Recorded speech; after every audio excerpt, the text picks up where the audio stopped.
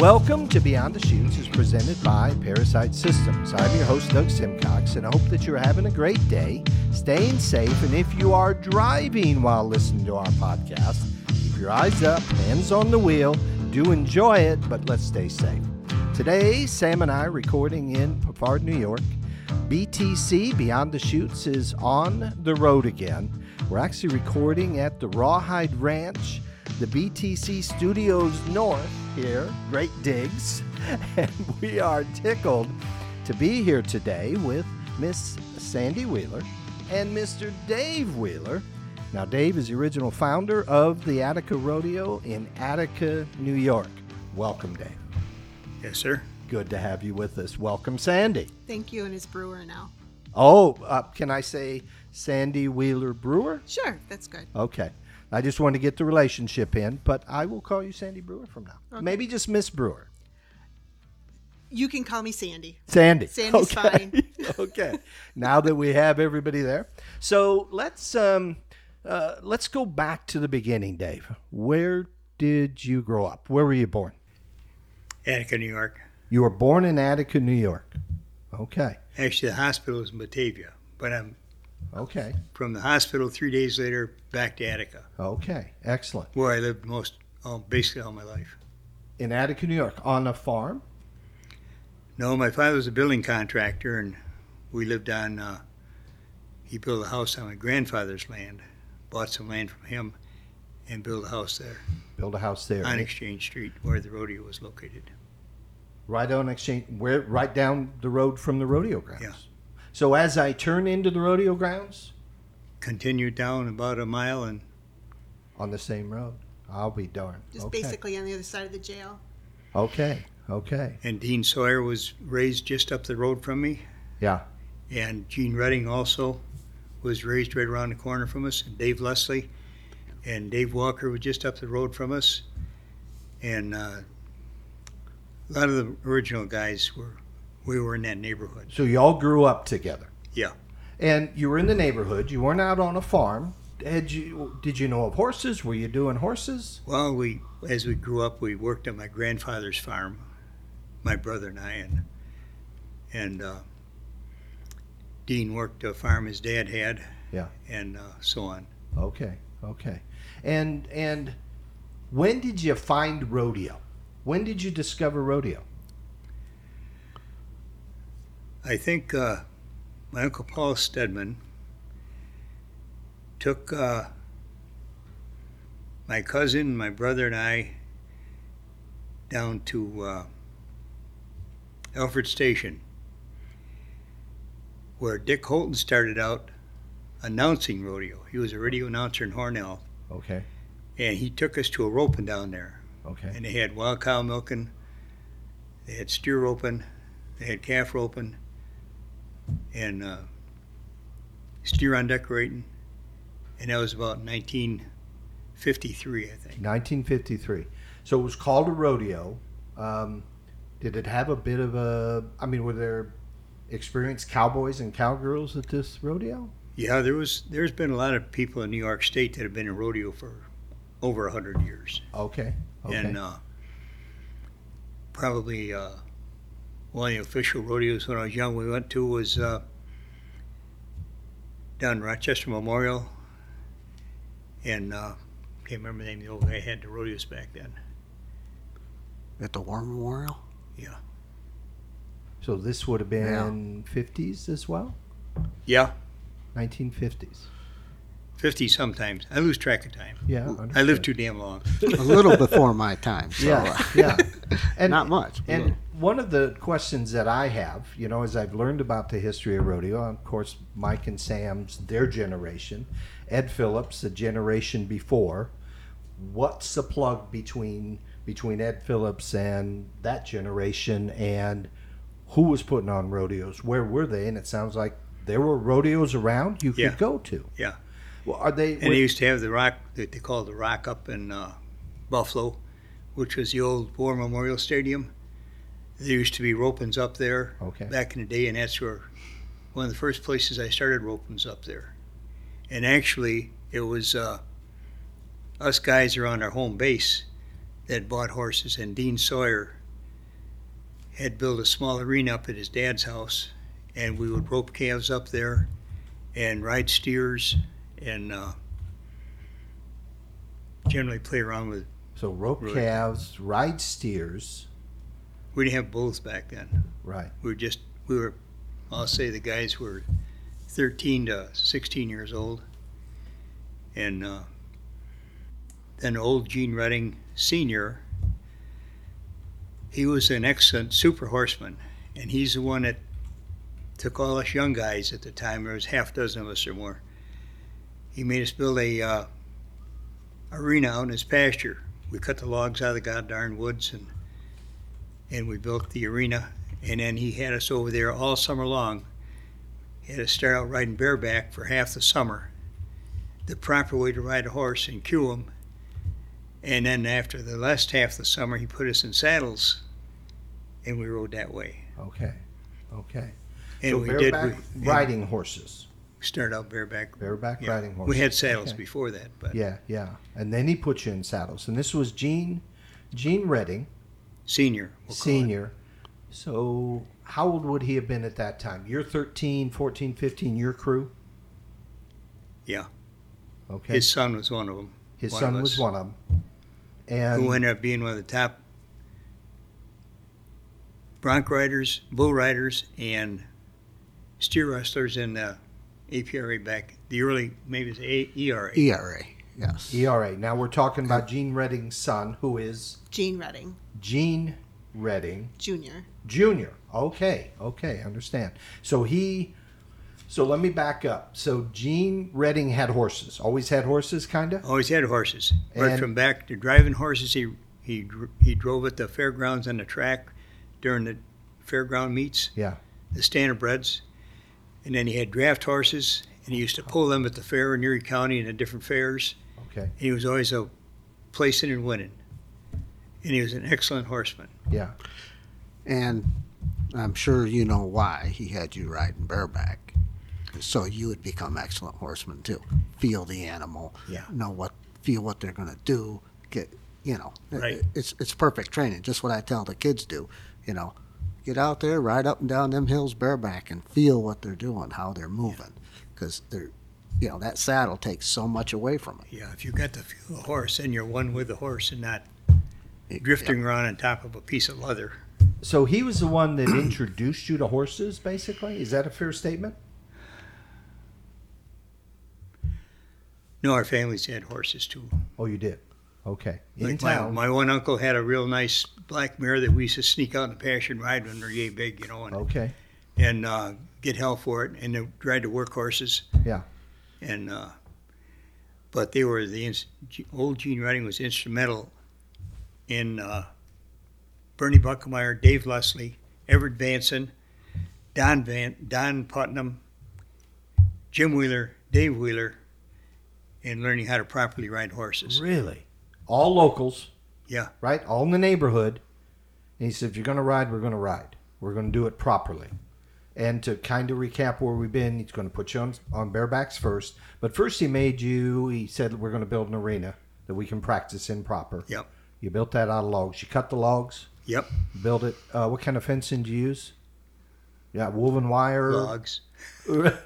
So Poles. Poles. Everything was built out of poles, basically, that we Okay. cut out of the woods. Yeah. Dug the holes in the ground. Yeah. Nailed the goddamn things to the wood post. I see. And it was just a grass pasture. Yeah. And so Flatland. then you got into saddles the second half of the year. Yeah. And then did he begin to introduce you to competition? Well, basically on our own, we kind of went for the competitions as it Okay. came along. Okay. And I think the first year, Attica used to have a horse show in the Attica Village Park every year. And we started out down there. Alexander, New York had a horse show every year. And we went there and we started out small like that. And then you made mistakes with your horses. You made mistakes, but I would say, like myself, it took me 3 years where I could start placing and doing things right. And you're riding against 30, 40 riders, all open classes. Yeah. No junior, Women, no kids. youth, everybody in one. Yeah. Okay. And you learned that way because you followed, if you were smart, you followed the example of the, I'll call them pro riders at the time. Yeah.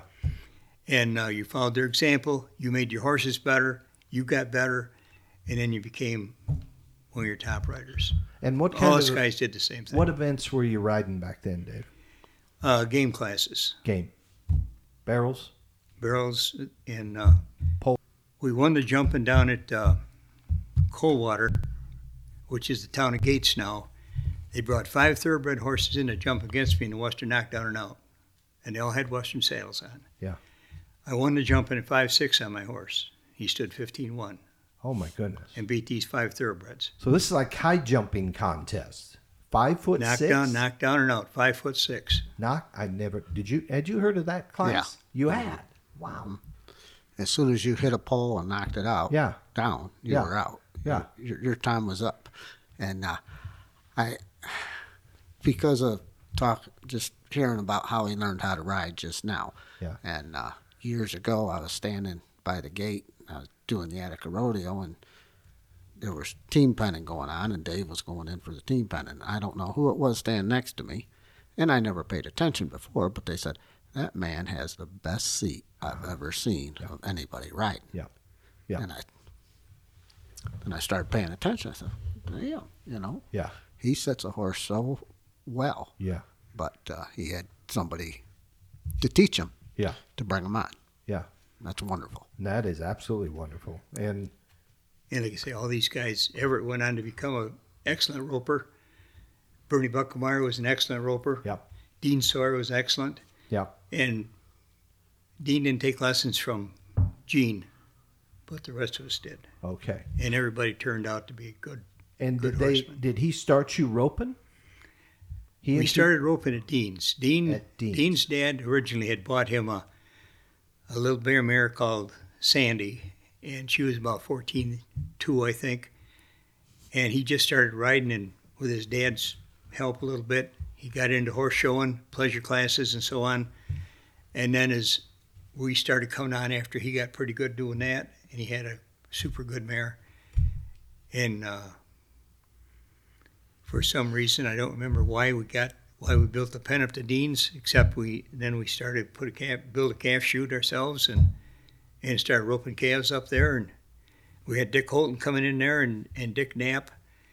And it was after that Mr. Putnam, I said Dave Walker, I think. Yeah. We called him Pudge at the time. What? His nickname was Pudge. Pudge. And he was slim and trim as a... That's a good nickname. I like that, Pudge. I do got one question, Dave. Now, you've named off a lot of names of these guys when you were 14 to 16 years old. I wonder what it was like after dark around that corner there. I bet you there was some times and some things went on there. You don't have to say, but I bet you there were some things that happened. Most of us worked on dairy farms, and oh, really? Okay. We didn't get a lot of sleep. Yeah. Enough said. A lot of going. I did hear that they did have to learn to stay away from the hard cider, though. Oh, yeah. Yeah. Dean and I used to get our original stock. We'd get it from neighborhood people. Mrs. Forgnon at the time had a herd of beef cattle, and we got the wild cow milkers from her calves and her steers. Okay. Frank Wasik had Brahmas that he raised for beef. Yeah. We got his frickin' wild Brahmas to use. And bucking horses, the one year we went to, it's in a book deal there. Yeah. We went to Jamestown, 4 of us, and bought them 4 horses. Okay, now you're into when the rodeo started, right? 1957, 56, we hadn't organized it. Okay. It was organized in 57. January 57. Okay, so let me back up, okay? You're roping. I want to go back to your calf roping. And this whole crew you mentioned, did they have trained calf roping horses? Did they have quality stuff? Go ahead. Yeah. Yeah. We used our regular horses. Yeah. For everything we did. Yeah. So calf roping. And we used to play a game. We called it. You can call it cops and robbers, cowboys and Indians. Chase. We called it chase. Yeah. 2 teams out in the woods and the fields. Yeah. And run like hell and somebody don't want to get off your horse, take a leak because somebody's going to steal your good horse. Is that right? They'd steal your horse. Okay. I've heard about, like, on our trail rides, we go through and past a ravine back by my Uncle Bernard's out back. And it was a really deep ravine. And Dad would say, yeah, we used to play chase and run down that hill, which was it was about a 200-foot cliff drop-off in the air. From the top to the Tonawanda Creek. Yeah. Which you can see off Route 98 when you go up through there. Yeah. And my brother and I got chased down that. Instead of getting caught, we went down over that.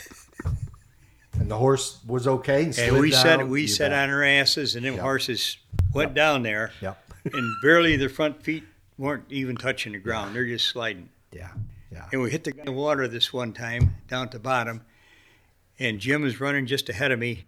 His horse's feet stick down in the clay. The horse goes like this. Jim goes flying forward. No. Oh, my. Lands, got a free bath that day. Yeah.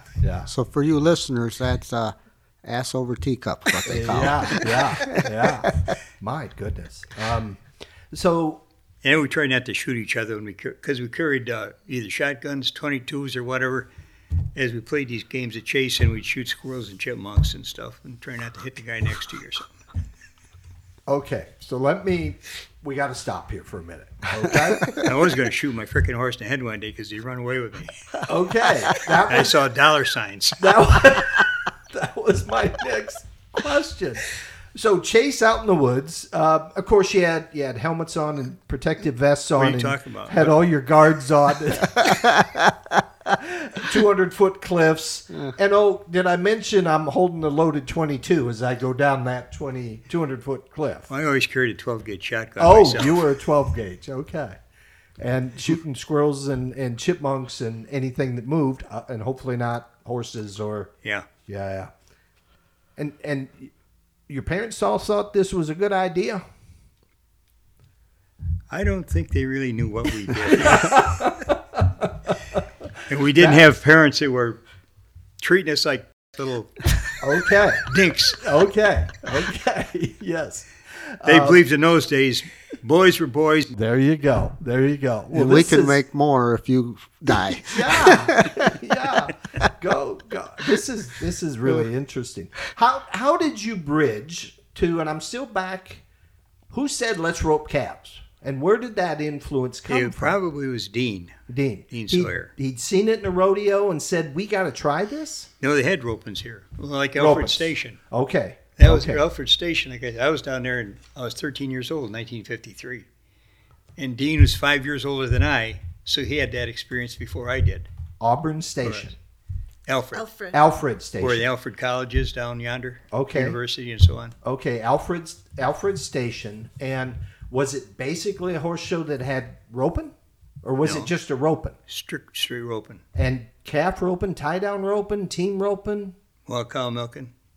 So all of that. You rope a wild cow. Did you do the what? And you had to mug the steers to get the ribbons on their tails. So You've done all that, right? Yeah. You did the wild cow milking. I've even won a calf roping buckle one time. You did. Excellent. At when Alfred Station? When I was a young whippersnapper. Yeah. So you did the wild cow milking. Yeah. That was a standard. So step back then. Not many of our listeners probably know what wild cow milking is. Well, what you had is you had basically Hereford cows at the time, and they basically all had horns, and you let one out of the chute, and a cowboy come out after it on his horse and roped it, and then you had another fellow they call a mugger would run over there and grab the cow's head, hold it in place, while the rider got off his horse with a Pepsi bottle or Coke bottle, and put milk in that from that wild cow. How much milk had to go in the bottle? Just as long as you could see it. As long as you could see it. And then you run across the finish line and you're done? If you didn't get your brains kicked out first. Yeah. I mean, these are wild. I mean, out of the... They weren't tame. Out of the pasture. They weren't milk cows. No. So how many were dry cows and you didn't get any milk? Well, they all had calves on their sides because we used the calves to roping. Wow. I like 2-for-1 package. There you go. And then the yearling and 2-year-old steers, we used them for bulldogging and the steer on decorating. Yeah. Which you had to rope the steer again. the mugger ran out, mugged the steer, and the cowboy tied a ribbon on his tail. The cowboy that was on the horse that had caught the steer. Yeah. So you've got two participants. And, okay. And then I get off the horse after I catch it, and I tie which can be a bit dangerous too, right? Well, I do got a legitimate question this time, and I hope I can remember it. Yeah. Oh, this time. Were they tied hard and fast? Or did they undally and step off the horse and let the horse go? No, they were tied. Tied hard and fast. So you had to have a horse that would stand there and take it, and not drag you off and your steer.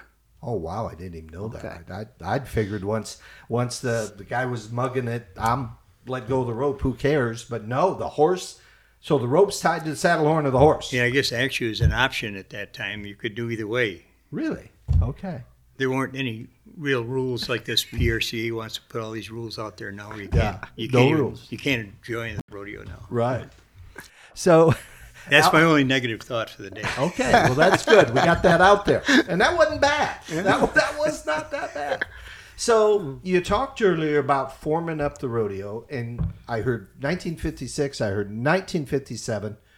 And for me to do my math, you're 18 years old in 56? I was born in 1940.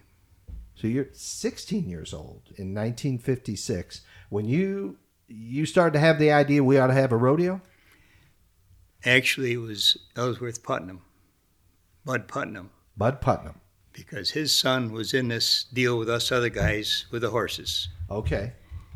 And he had the black barn that's at the rodeo grounds up on the hill. Uh-huh. He had built that for his son to put his two horses in and Everett Vanson's horses there. Okay. And he'd come up to Dean Sawyer's evenings and watch us guys play. And he got the idea to donate that land down there on this side of the big driveway. Okay. On the so basically where the arena southeast is? side of The the arena driveway. side. Where the arena is. Yeah. Where the arena and all the chutes and all the concession and everything is. Because the Anacorn Arcade owned that land where the railroad bed was. It was a railroad bed. Where you drive in was a railroad bed. Oh, it was. Okay. What's now the driveway. But in Reisdorf, family up in Jave owned it. They got the big feed mill up there. But the tracks washed out above between Attica and Varysburg. They discontinued that track then. And then they sold that railroad bed. They took the bridge out and the rails out, and they sold that land to Don Vanson, who lived in the house in front of the rodeo grounds. And then he made a deal with us, because we didn't have the money to buy it. And then he made a deal with us that he would sell us the land on a time deal, and his only option was that he wanted his sons to have free access to the rodeo for their lifetime. Oh, wow. Okay. And this was what year? Did Dean Vanson? Approximately 58. 1958. And Because started... previous to that, we had a railroad, we had a driveway. We put in with a bulldozer that came right off, well, you know where the beer stand is there. Yeah. Right to Exchange Street, come down that hill. And we pushed dirt up that hill and made a driveway to come down. You could come down with a 2-horse trailer and a pickup truck and a car. Okay. That's the only way you could get in there. Okay. And that lasted until Don sold us that. The railroad bed. Yeah. And you picked that up in 1957. Approximately. 58 or I'll say 58 to 60. 58 to 60. And he I don't gave remember you his he name. gave you terms. He gave you time to pay. Yeah. And part of it was free admissions for life. For his kids. Yeah, for his kids. Just for his kids or for his grandkids? How well did you No, negotiate that deal? just his kids. He wasn't old enough to have grandkids. No, I'm saying though, his kids were yay big. Are you still giving free admissions to some of his family? They never asked. Okay. Okay. So that was a good deal on your part. Yeah. So, And we didn't get upset when they come down with the BB guns and shot the spotlights out either. oh my goodness. Which has happened over the years. Vandalism. The big lights and everything Okay. that we've had. Really? Okay. So let me back up here. Bud Putnam says, I'm going to donate the land to you boys. This is 1950s. 57 is when 56 is in a talking stage. Okay. 57, you took possession. 57, we had the meeting at Dean Sawyer's house where Dick Holt was elected president, Dean Sawyer vice president, Dick Knapp was secretary, Dick Knapp was treasurer, and we had one more in there someplace. Bill Harloff. Bill Harloff. And these are all how old? Now those guys are, well, Dean would be 5 years older than I at the time, so he'd be, we'll say 20. 20. And Dick were about the same. Bill Harloff had just came back from Korea in 1973. Is that when the war was? No, not 70s, it's 50s, 53. Yeah. He'd just come back from the war in Korea. Yeah. So he was a couple years older yet. And Dick Hoffmeister also had come back from Korea. And he was a long-time horseman before he went. And he'd learned from Howie Hartman, who was a super excellent horse person in this part of the country at that time. Okay. And the first year, so you had to build an arena first. He put us together. Yeah. And we made the plans for what we wanted to do, horse shows and rodeo. Okay. And then he brought all the materials in. We used heavy-duty concrete, reinforcing wire for the fencing. He brought all the railroad ties in. We dug the 4-foot holes in the ground to put the railroad ties in. We put all the fencing up. We built the pens and the buck and chutes all by hand out of wood, bolts, whatever. And the calf chute was welded up by Dean Wright, if I remember right. Okay. And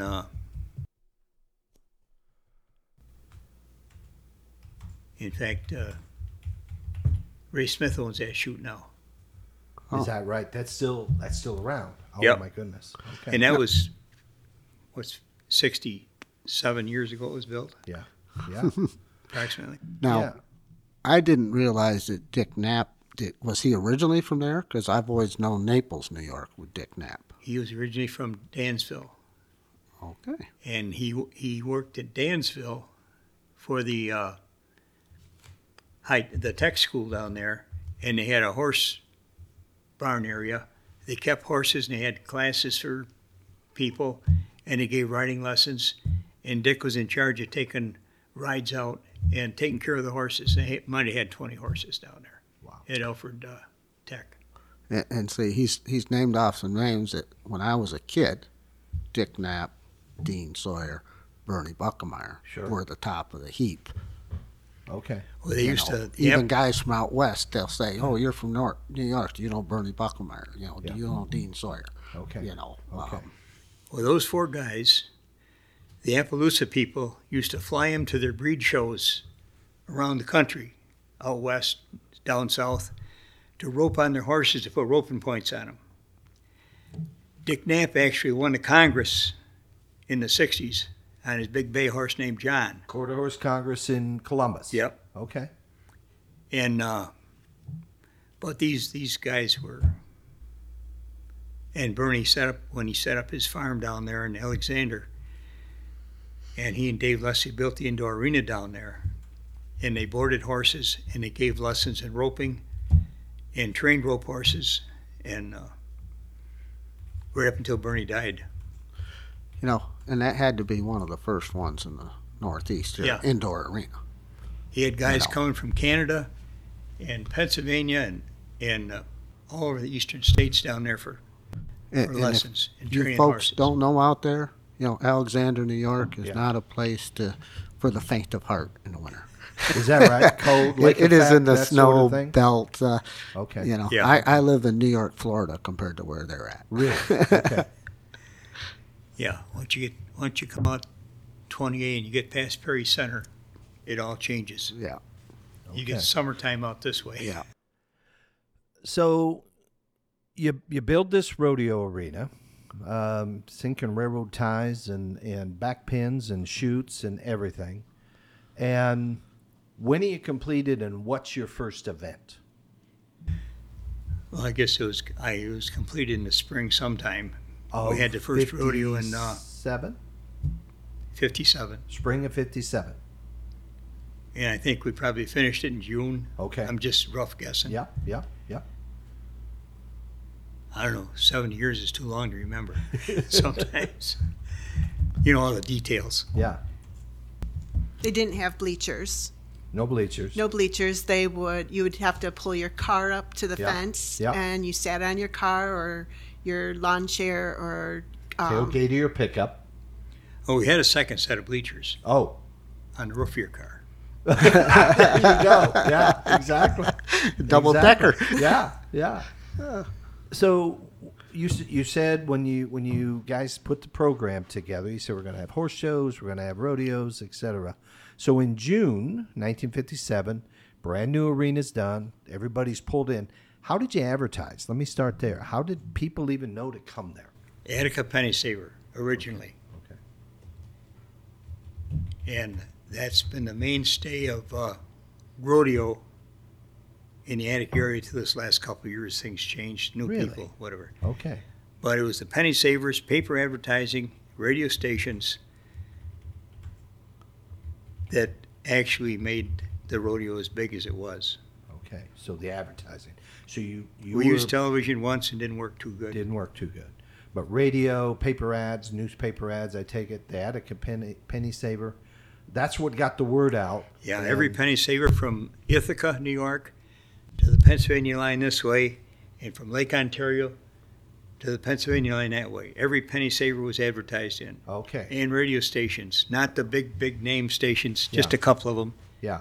And but mostly a lot of locals. Okay. Hornell Station had one, Dansville has one, and the Batavia, and I just don't remember all of them right now. So the first year you have this good crowd show up for the very first one? We thought it was. Yeah. We took in $900, man. Okay. What were you charging at the gate? Do you remember? Unfortunately, yes. Okay. We had a big fight over that. We're going to get to rodeo committees and how they operate here in a bit. I wanted to charge $1 a head. Yeah. For adults. For adults. Okay. We're only going to charge 90 cents. Over a dime. A dime's a lot, right? So they voted between the dozen guys there, whatever. Yeah. And they voted for the 90 cents. 90 cents. So I lost. Okay. Okay. And your ticket takers had to make change for every dollar bill. Yeah. Yeah. Look, but you look at back then, you see posters and everything, $3 for concerts and things like that. A dollar wasn't chump change. No, exactly. 1957, right? What and you weren't working full time yet in 1957, but what was a week's wage for somebody back then? Well, let's see, in 1718, during the summer, I worked with my father in construction work building. Yeah. And my take home was $40 a week. $40 a week. Yeah. $48. Then they took out the taxes. Then they took out taxes. $48 a week. Okay. And we all know our parents pay so good. And my first wages working for my grandfather on he had a big dairy farm. Yeah. Was $3 a day and noon meal. Yeah. Yeah. $18 a week. That's 6 days a week. Absolutely. 6 days a week. From when to when? What time? What time of the day? 8 o'clock in the morning or 7 o'clock in the morning until everything was done that night. Yeah, probably. Till dark, right? Did you milk cows? No. No? The hired man and my uncle were the ones that milked the cows because they had the knowledge and they were properly trained. Right, right. We were kind of young to do that, but later on we did. Okay. So June of 1957, you brought in $900. What were you charging for kids? I don't know if it was a quarter. Okay. All right. And it sounds like then you had a pretty darn good turnout if you brought $900 in at the gate. Well, the fence was lined on each side with cars. Okay. And then of course, we had a food stand too. We built out of 2x4s and junk wood and put a roof on it. And it was about 12 by 16. And had a grill in there, and they cooked the hamburgers and hot dogs. Okay. And you had a beer tent back then? No. No such thing at that point. Didn't start at that day. We weren't old enough to drink. Yeah, I bet. Yeah. Go back to the hard cider story. Not legally. Oh, okay. Is what he meant to say, I think. So, June of 57, you have your first show. You would say that was a success. The committee said... Yeah, we thought it was, because we made went some on, money. We just kept going on with it. Okay. And then, when did you have... Was that a rodeo in June of 57, or was that a horse show? Rodeo. So, let's talk a little bit. Who's your stock contractor? 1957, June. Attica Rodeo. Attica Rodeo was the stock contractor. It was actually the Attica and Chaffee Rodeo. Attica and Chaffee. Our original name was Attica and Chaffee. Then 3 years later, approximately, we changed it to Attica Rodeo and became incorporated. Because originally Dick Holton, who was from Chaffee, and some of his buddies had joined later on, and there's a Bill guy that joined from Chaffee, who was a good friend of Dick's, and he pretty much got killed in a car accident after that first year, and never came back because he was crippled up for a year in the car accident. Oh my. Okay. But since he's come back and visited, Bill Morris.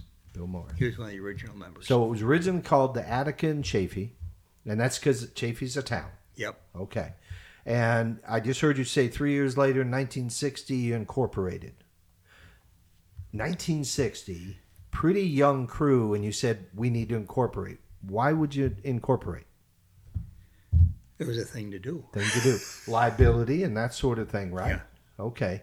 And from the beginning, you guys weren't just, my takeaway is you guys weren't just, let's have fun, put on a rodeo. No, this is business. Did it feel like a business from the beginning? Yeah. Okay. We knew we had to make money to survive. Okay. And so we had to make money to put on rodeos, so we made money. Yeah. And at different times over the years, we've gone to the bank, and thanks to Chet Watson, who ran the bank in Attica, he cooperated with us and gave us mortgages, personal loans. The one year when we fired the ERA, or they blackballed us. Yeah, I heard that. So the ERA blackballed you. The deal was they wanted us to follow their rules. Okay. Which entailed a one and a half hour show.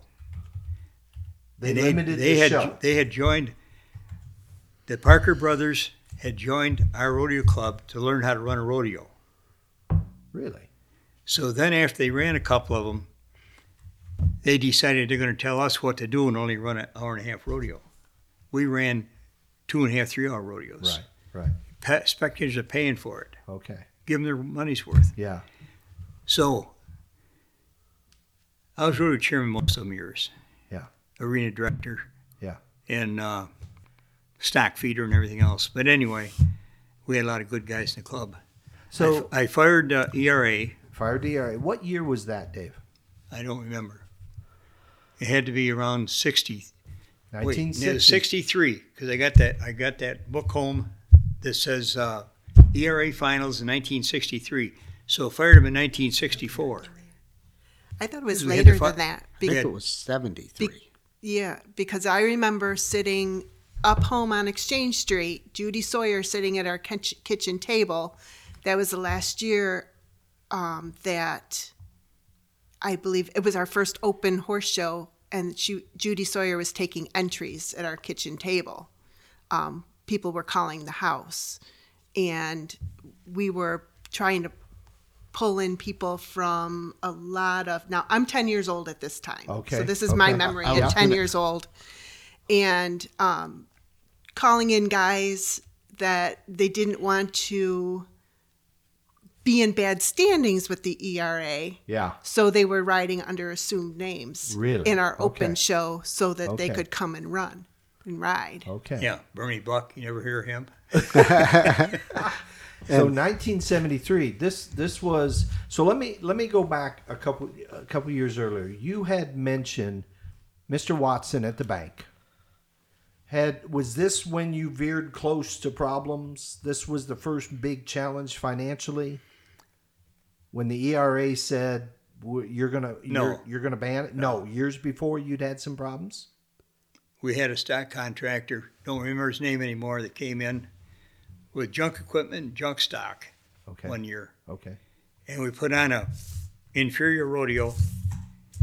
Yeah. He's the first stock contractor I fired. Okay. I fired 4 altogether. So was he the first I never fired Sam Swearingen because he was the best. Yes. Yes. And he was always taking care of the cowboys, the spectators, and the organization. Absolutely. I'll pay you later, Dave. Thank you. Yeah, that was very nice.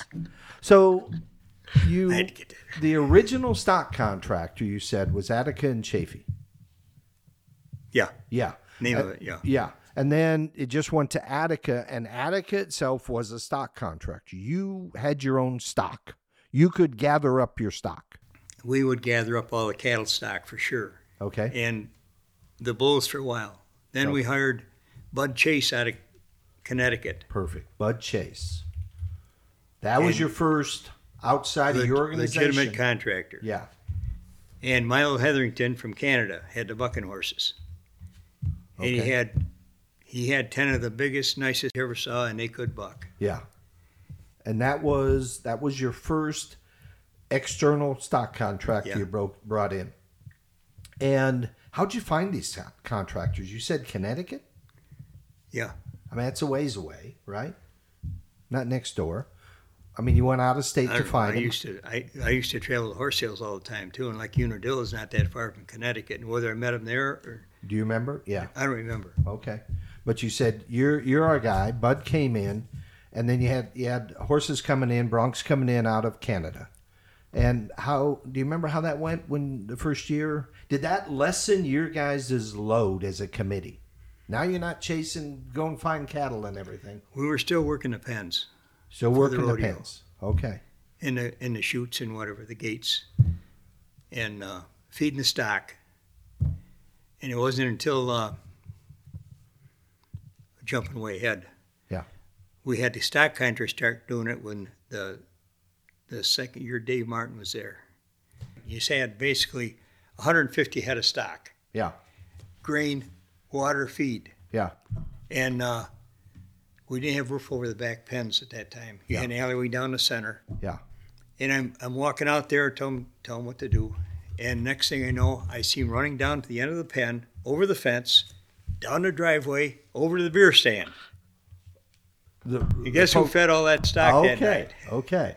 So and I told Martin, I says, at the end of that rodeo, I says, Dave, next year you put your bid in to do all the pen work and all the stock work, all the feeding. Okay. So what year was that? Dave Martin out of Pennsylvania. Yeah. Okay. How did you find Dave? He had 2 different names for his rodeos. Keystone Rodeo, I think, was the last name he had. Okay. And what do you remember the association that you would sanction at that point? Was it the APRA? APRA. APRA. APRA followed the ERA pretty closely. They came in pretty soon. Yeah, after we went with Dave Dancy one year. We went straight PRCA.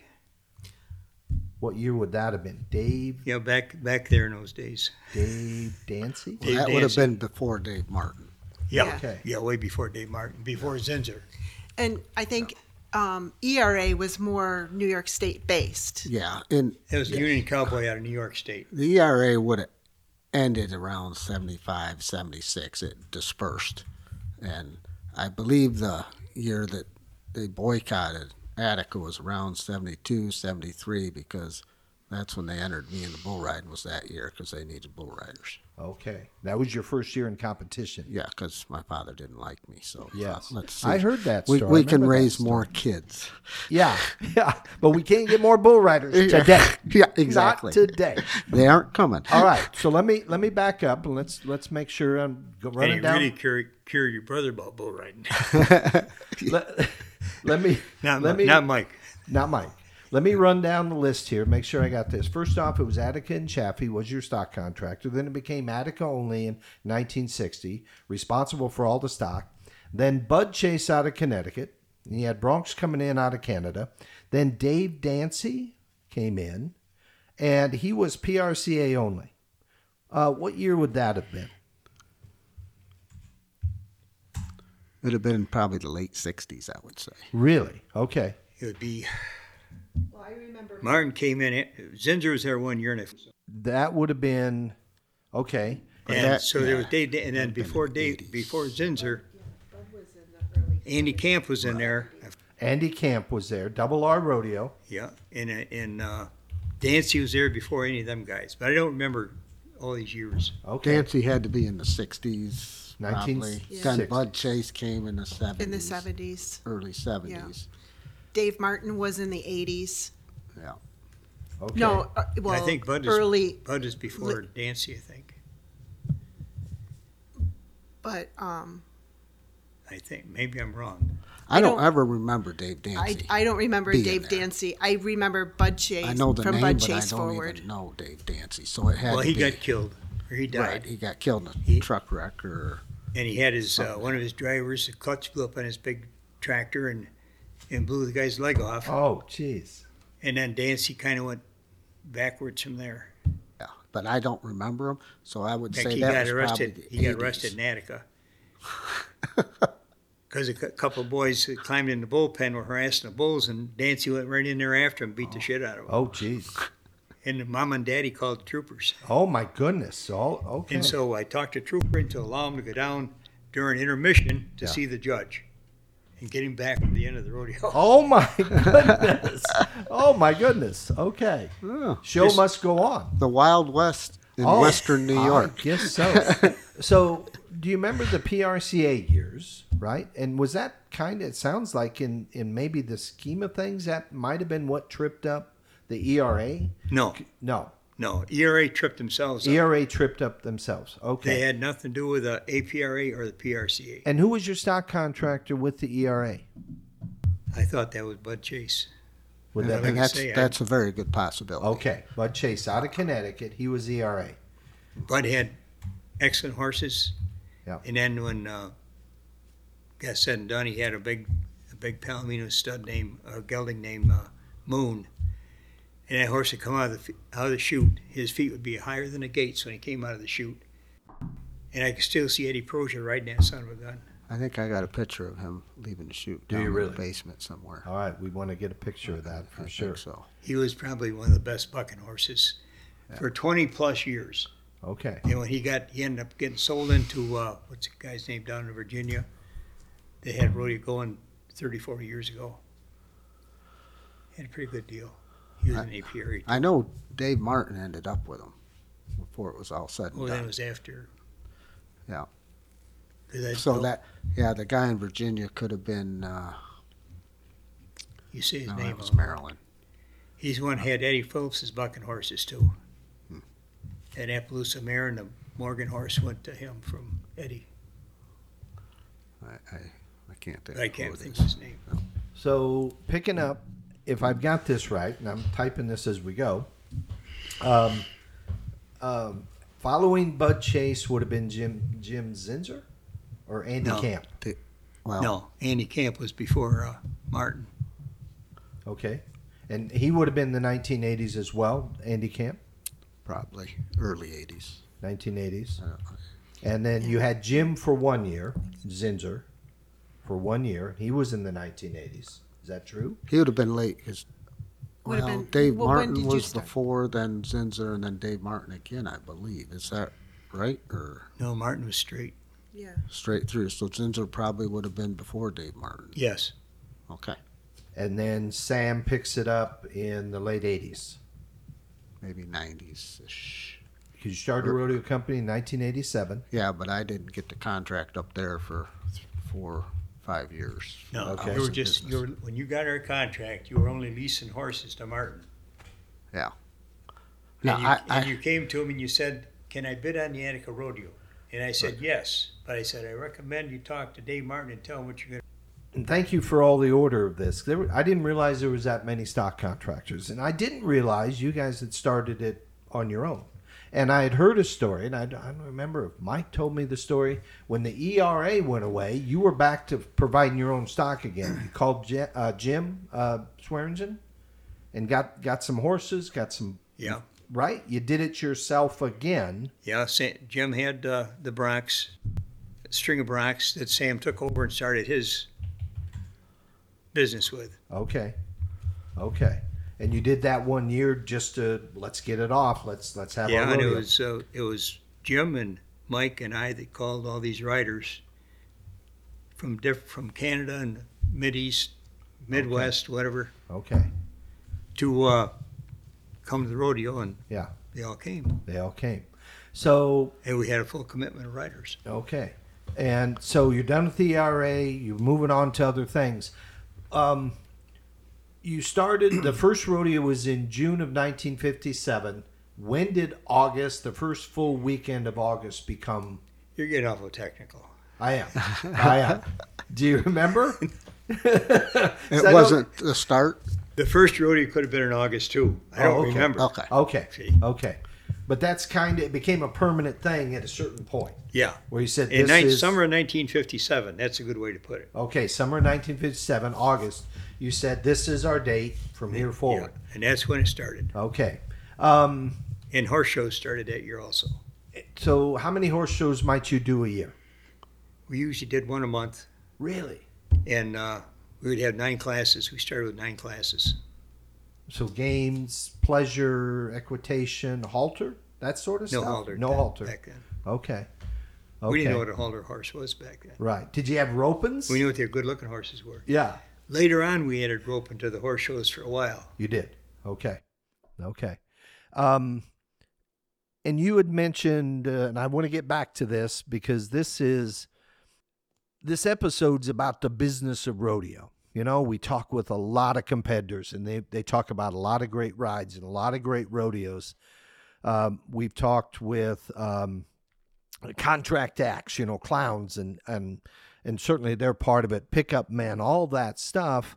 But we haven't really talked to anybody that says we're putting up the financial commitment to put on this rodeo. We are taking a risk every time we sign a contract with a stock contractor and these rodeo contract acts, and I've got this much money. I know what it's going to cost me.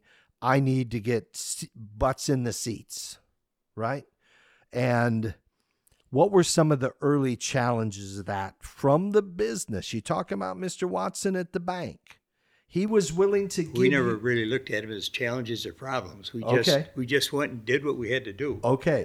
So when you say challenges and problems, that's a high-tech word to me. That's okay. You're running a business, and we knew we had to advertise. Yeah. We knew we had to satisfy the spectators, number one. Yeah. We had to satisfy the contestants, number 2. Yeah. And the organization, number 3. Yeah. But we put all 3 on the same level. For sure. And if you don't do your advertising, and eventually we learned you had to have sponsors also. Yeah. To bring the money in. When did you start bringing sponsors in? I'm going to say maybe 20 years ago. 20 years ago. And that just evolved, that just started to become a thing in rodeo, and you guys picked it up? Well, I see all these, thinking about money. Yeah. Because this is kind of a year-round commitment in one sense. But think about money in different ways of getting it. I'm watching these professionals, the big-time professionals, and they're getting all these sponsors for their rodeos. Uh-huh. So why isn't Attica getting a sponsor? Yeah. Why are we just selling ads in a program book? Okay. So I started thinking about it and talking about it to different guys in the club, and this Alfred Vaughn had just joined the club, and he boarded with me for 5 years, and he learned about horses, I guess, at our place, and okay. And he's gone on with it, and he's become a president, so on and so forth, and director of the club as the years went by. And he's the one that I asked him if he'd start doing the sponsoring. Yeah. Oh, so he'd go out and visit with the sponsors and bring in the money. And he'd get it done. Okay. And he'd write the contracts for them, and that had different contracts for different sizes or whatever. Yeah. And he did a hell of a job getting it started. Yeah. But sometimes guys get tired of doing something after a while. Yeah. And it drops off a little bit. Yeah. But now you've got to have another business type person step up in the club to continue on with this. He's still doing some. Right. Gene Rautenstrau has done some sponsoring. Yep. And he did a hell of a job getting the chute gates signs up there for us. I see. And to the financial aspect of it, money's money, as you said. With sponsors, did that had to begin to mitigate the risk if the fans didn't show up because of rain or weather or whatever it might be? Was your goal to cover X amount of the overhead so that you had that covered regardless? Well, we wanted the overhead for the year covered, period. You did. But it also enabled us to expand different features of the facilities. Okay. And that's when we put that new barn up down there. Yeah. Which Brad Johnson and Dirk Foster were responsible for. Even though they set the poles kitty cockeyed first. And I asked him why. And I said, maybe you better go up and talk to my father. This is just tidbit information. Right. He's a general contractor. So Dirk went up and talked to my dad. Dad came down and measured everything out right. They pulled the poles and reset them where they belonged. But they were responsible for putting the barn up. Okay. Well, thank goodness for that, because usually Attica used to be drought relief weekend. Yeah. Yeah. Yeah, with the weather. Yeah. So along those lines, were the years where you lost money in the rodeo? Never lost money. We never lost money. Never lost money. Always was able to cover your contractor, and wow, that is so impressive. That is super Like I say, we've impressive. gone to the bank for mortgage money in the past. The one year after we had we'll call it a shake-up in a club, Okay. and we went from 43 members to 9, Holy cow. and the 9 of us put the rodeo on that year. There were no funds, basically, so each of us went to Chet Watson at the bank and we each borrowed equal amounts of money Do you remember how on much that was? on our personal notes. On personal notes. You remember how much that was? No, not really. Okay. I could And that lie would to have you. been... I ain't gonna lie to you. No, that's fine. That would have been 19... Yep. You're right. Early on? Early on? I mean, first off... I was still in the dairy farm, my dairy farm at the It time. was in the So 70s In then. the 1970s. Early 70s. Okay. Because when you started, the original rodeo committee sounded like it wasn't very big. 10 people, maybe? you had one rodeo chairman, Yeah. and Yeah. then the other guys, if you wanted help, you asked them for it. Okay. You didn't really have a big committee over You the didn't have a years. committee. But didn't you start off with like 18 official members? Was it 18, 20 official members? Because I remember you naming people off at one Originally, we point. started with 12. Okay. Okay. So originally 12. Did it cost you? That was in 1957. The 12 signed a membership book. So 12 members. Did it cost you to be a member? Cost us $20 a month. So okay. So for me to be a member, I would come in. You'd do whatever. You'd say, "Yep, you can be a member. Sign here. Send us your $20 every month." And that was part of our operating cost. That's what we used it. Part of the money we used to start with, That's what you use to start with. besides Mr. Putnam's help. Yes. So let me get this straight. Yeah. To come and work all summer long, you're paying $20 a month to do Yeah, but it was fun. it. All right. And getting bucked off a horse or stopped by a bull or Coach Walker, he goes, we're steer wrestle practicing down one night down there. He always wore a white shirt, cowboy shirt. Pudge always wore a white cowboy shirt. Yeah. And we're practicing steer wrestling one night. yeah. And him and Glenn, this Glenn guy, were going down through. Pudge goes off on a steer. He gets him, goes down, throws him. He stands up. His white shirt is all red. He thought he was dead. Oh my goodness. The horn broke off. Oh. He spurted blood all over his white shirt. Wow. Okay. He never steer wrestled again. I would think not.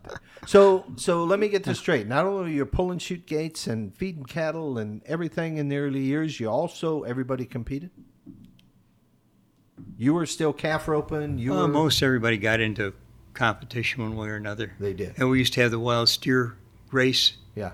Where you had 3 guys, and you had a guy with a mugger, Okay. and a guy was on a rope, It wasn't milking this time. No. And you had to saddle a goddamn steer and ride him across the finish line. Okay. Where did you find that one? Who came up with that idea? Some dumb cowboy. No, it sounds like a great event. So you had we used to do stuff like that up to Dean's back in the early 50s when we started fussing around.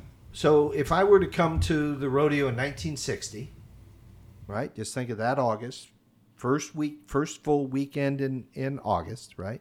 I would come to that rodeo, probably going to pay maybe not 90 cents anymore, maybe $1 to get in. And I'm going to watch the general rodeo events, bareback broncs, saddle broncs, bulls, team roping? No. Steer wrestling for sure, calf roping, cowgirl barrel racing, bull riding, wild steer riding, or wild steer, what'd you call it? Wild steer race. So we'd see that too. Originally. Yeah. I forgot what year we quit that. Oh, you quit. And this wasn't a competition they practiced for all year. It could go. No, it was basically members and family members and so on and so forth that get in on this deal. Okay. Anybody that wanted to. Okay. And we turn them all out at once. With a guy with a rope. Yeah. And holding the gall darn thing. Yeah. The mugger come out and grab the darn thing, and the other guy's trying to saddle him. Okay. We have them all out at once. Okay. That way it made it more interesting. Yeah, that would be. A lot of wrecks. And again, helmets right. and protective vests and shin guards and all that stuff they wore. Right? You have to give me a definition what those things are. So when did you, one of the things Attica's always been famous for is the calf scramble, kids calf scramble. When did that come in place? I would say originally. Said, let's do something for the kids. Yeah. Mutton busting? They came in after I was seeing, 60s or 70s. We did it for a few years. Well, I don't remember. I remember. Well, Josie's a 96 model, as you would say. And so it was in the early 2000s when we stopped because she was in the last open shoot and out they go. And yeah, I don't know if I was the first one to do the mutton busting, but I did the mutton busting at the rodeos. And yeah. I think probably you're right. As a competitor, you mean? No. Yeah. His muttons weighed about 1,600 pounds. Yeah. But some only 1,200. Yeah. We had to have about 40 or 50 sheep. Yeah. And it was the wildest thing you ever wanted to see. When I told Dave, we talked about it, and I said, there's going to be so many kids, there's no way we can do this in a timely manner. It's going to take 3 hours for the mutton busting, you know? And you're going to have kids crying because they couldn't get on, So he says, well, let's do them all at once. I said, what? He said, let's turn them out all at once. It was the wildest thing you ever seen. Oh, my goodness. It was great. And the kids had fun? Well, some did, some didn't. But we turned them out all at once. Last man on is the winner. Last lady, whoever was it, you know. Craziest thing you ever seen. And the tack shop boys gave him an award. Okay. For the mutton busting or the calf scramble. Okay. So you had 12 original members on the committee. I'm going to go back to that. You said it ballooned up to about 40. And then there was some sort of a Saturday night massacre, it sounds like, and it became 9. Yeah. When was that? Do you remember? A couple of days ago. But every so often you got to restructure, right? So how is the rodeo committee? You kick out that don't want to work and don't want to produce. Okay. They still have. They want to come and sit in the rodeo stands and watch the rodeo. Yeah. For their $20 and bring the whole family. Okay. Get out. Now, after you kick them out. So we voted them out. Vote them out. Wow. It's in our bylaws. You got that. We're you can chartered, vote people We're a chartered out. New York State corporation. Yeah. With bylaws who are written by lawyers out of Buffalo. Wow. Okay. And everything is legit. And if you change your bylaws, you have to go through the State Charter Commission, whatever they call it. Yep. So you voted them out. You still get to keep their $20 a month for forever at that point, or no? They're $20 heads. They're done. They're done. What they paid in so far, they're done. They're done. So no buyout. No. Nope. No buyout. No buyout. Nope. So what? Nobody owns anything in the corporation either. It's technically a volunteer organization. Volunteer organization. Strictly volunteer. Nobody is allowed to be paid. Okay. According to our New York State Charter. Okay. What are you allowed to do with the money? Spend it on donations to... Charitable donations. That's a good word. Organizations around. Local volunteer organizations like the fire department, EMS, our local youth athletics, the library. Yep. And then overall operating funds. We put it back in to have for like our horse shows, our barrel racing, our cattle penning that are weekly events during the summer, and to help support them and bring things. Yeah. Do you have an idea of how many dollars you have donated to the community over the years, roughly? 65 years. And when would you have started donating? It had to be in a place where you go, okay, we feel kind of solid. I think probably originally was when they first had the ambulance there, which Marley Funeral Home, Dick Marley owned the ambulance at that time. Yeah. But he would donate it. The fireman would be on call for any problems, and we would donate to the fire department. It was the first we donated to. And when Dick sold the ambulance to the fire department, we increased the donation to the ambulance fund. Okay. Which I think we give them $1 or $2. Now, I don't want to get hurt. What does that mean? The guy that owns is supplying the ambulance. Yes. Is the funeral home Right. director. Right. So Well, if you're just hurt your finger, you might be funeral in the next I 3 see. days. So I don't want to get hurt. Did you know that back then? Huh? Did you know that back then? No.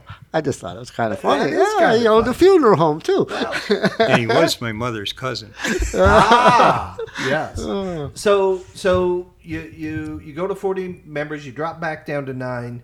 What seemed to be for those, let's say from the 70s, 80s, that 90s, what seemed to be the right committee size that just worked? And did it become structured to where you're responsible for this, you're responsible for this, you're responsible for that? Always had one person responsible for each division. Okay, what are your divisions? Well, you got your horse shows, your team penning, Okay. sorting now, Okay. and your beer stand, your food stand, Holy cow. horse shows, so on. Okay. And one then person is a leader in each one of those divisions. Yeah. And then they pick the people they want that might help them. that are also members, paying members? Not Not all of them. No.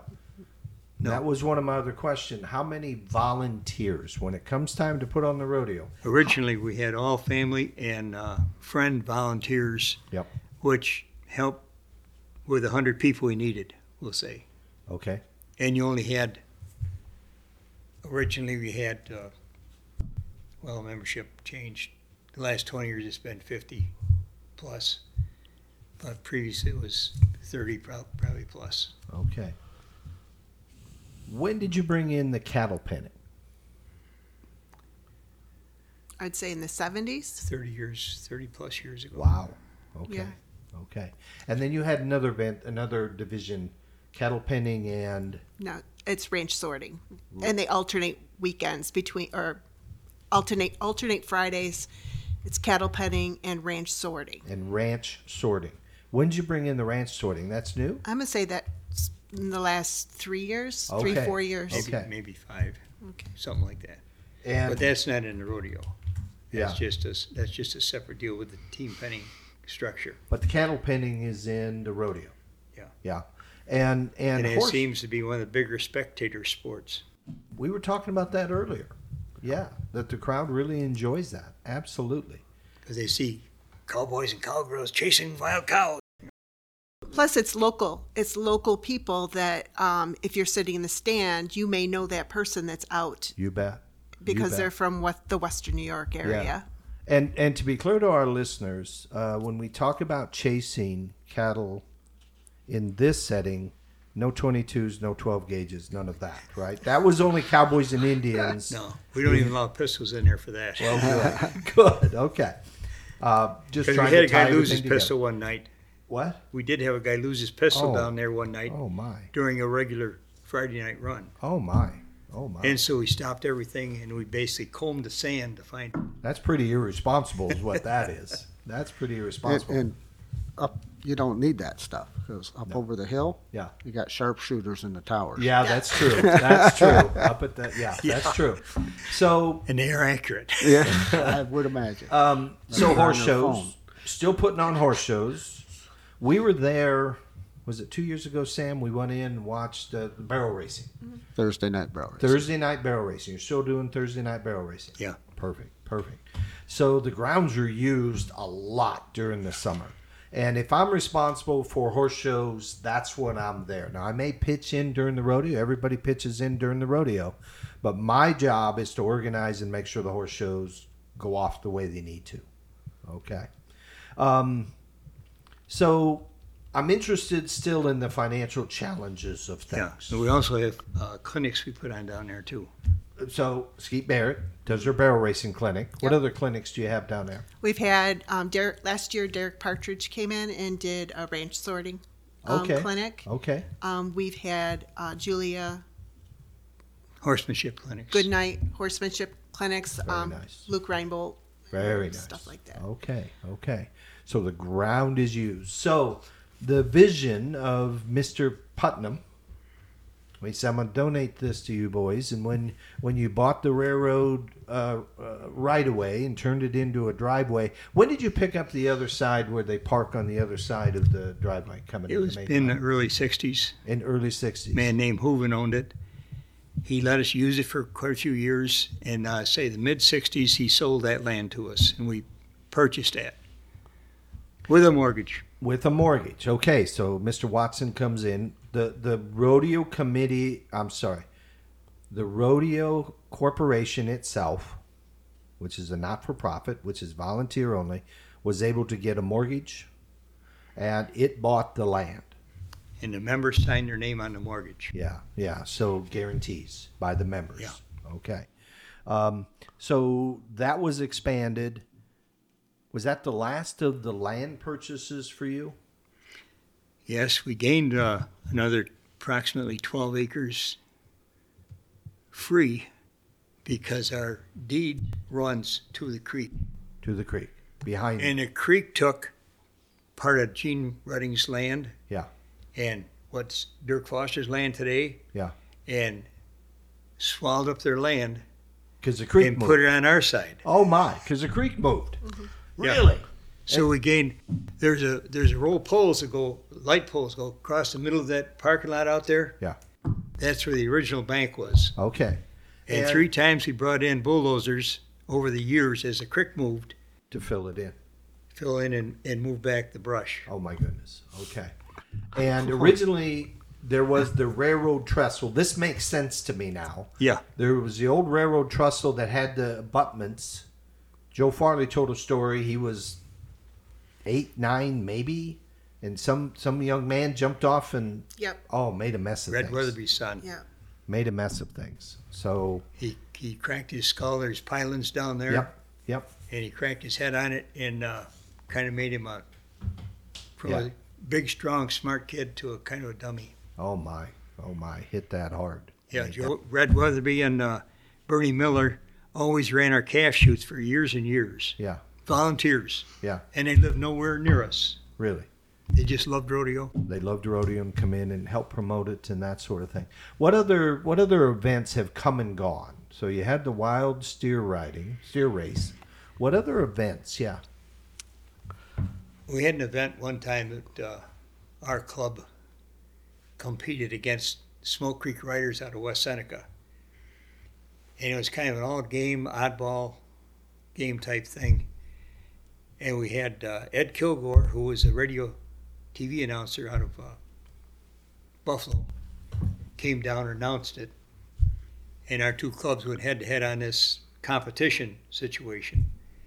And It was quite a competition. I don't know who drank the most, but That was the competition? Now, that wasn't in the rodeo arena, was it? Yeah. It was? Yeah. Not the drinking. No. And at the same time, toward the end of the evening, a flood came in again. Yeah. We had a foot of water in front of the food stand. Yeah. And all these drunks are trying to get their trucks and trailers and wives and everything out of there. Yeah.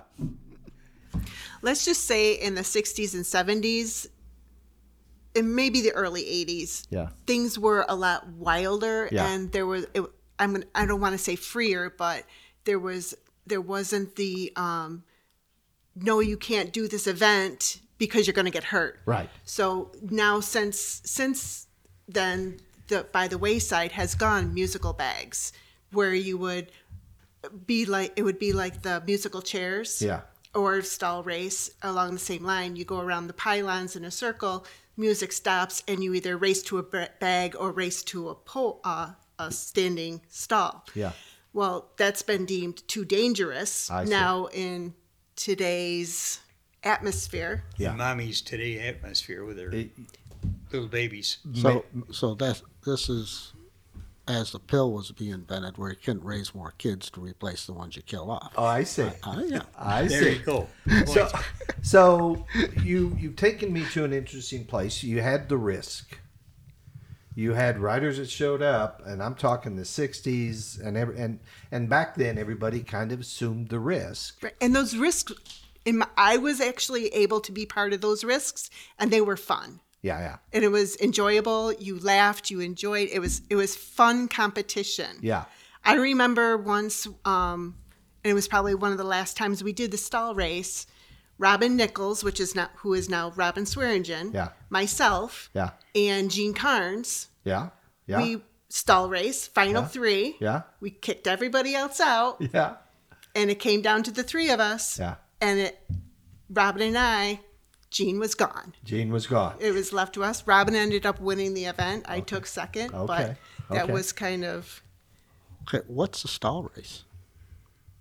Yeah, describe that to us. I have no clue. Stall race is you have You got 10 riders. Start with 10 riders. Well, I'm starting with the locust posts that you put through your box wire fence so that you have standing stalls. For the horses. Okay.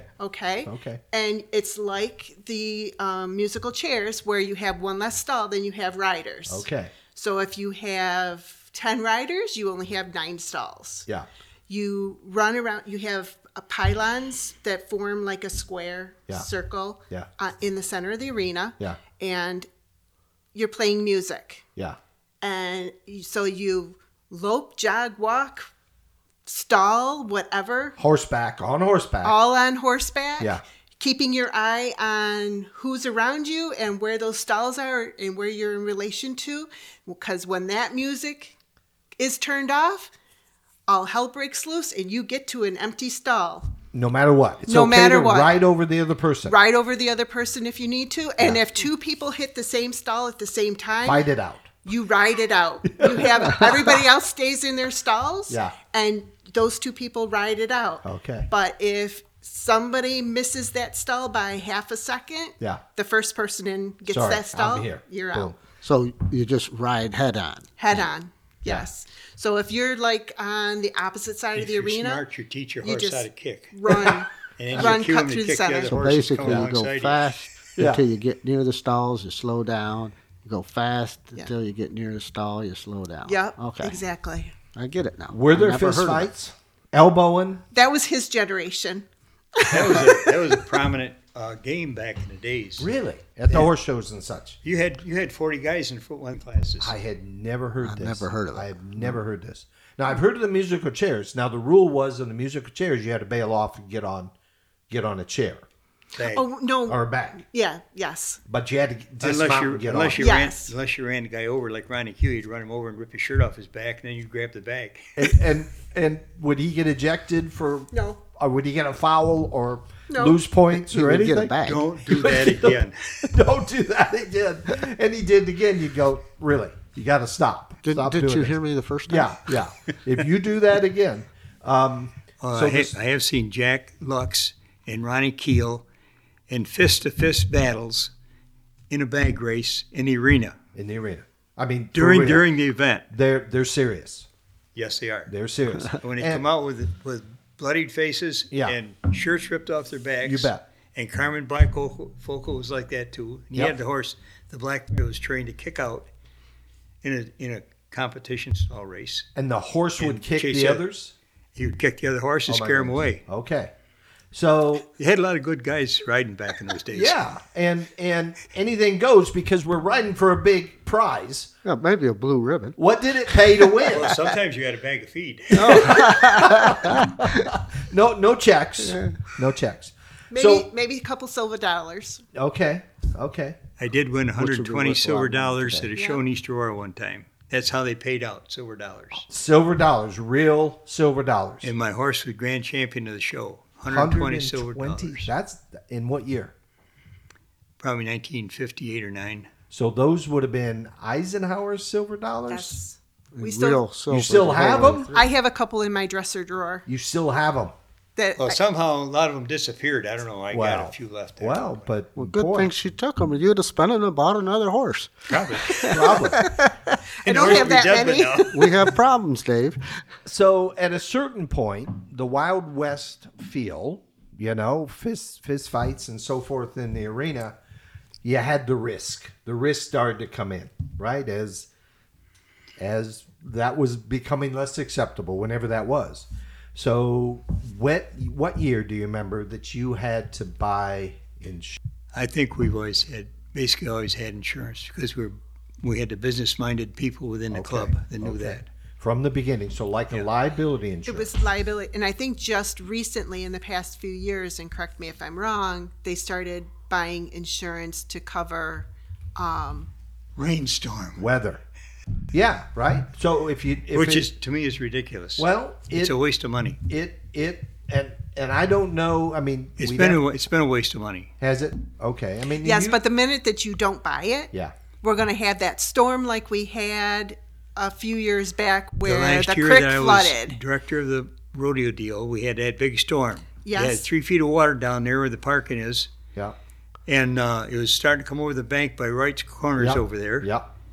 Yep. And well, I remember pulling our truck. It was a Sunday night show, and you could not see, standing right here at the fence, and there's the bulls coming out of the chute. You could not see the bulls coming out of the chute. That was my one time off. One of your last, no. That was as bad as I've ever seen it. And I've been to a lot of rodeos in my life. Yeah. Pulling my truck and trailers, I had my little truck and trailer and the big truck and trailer there.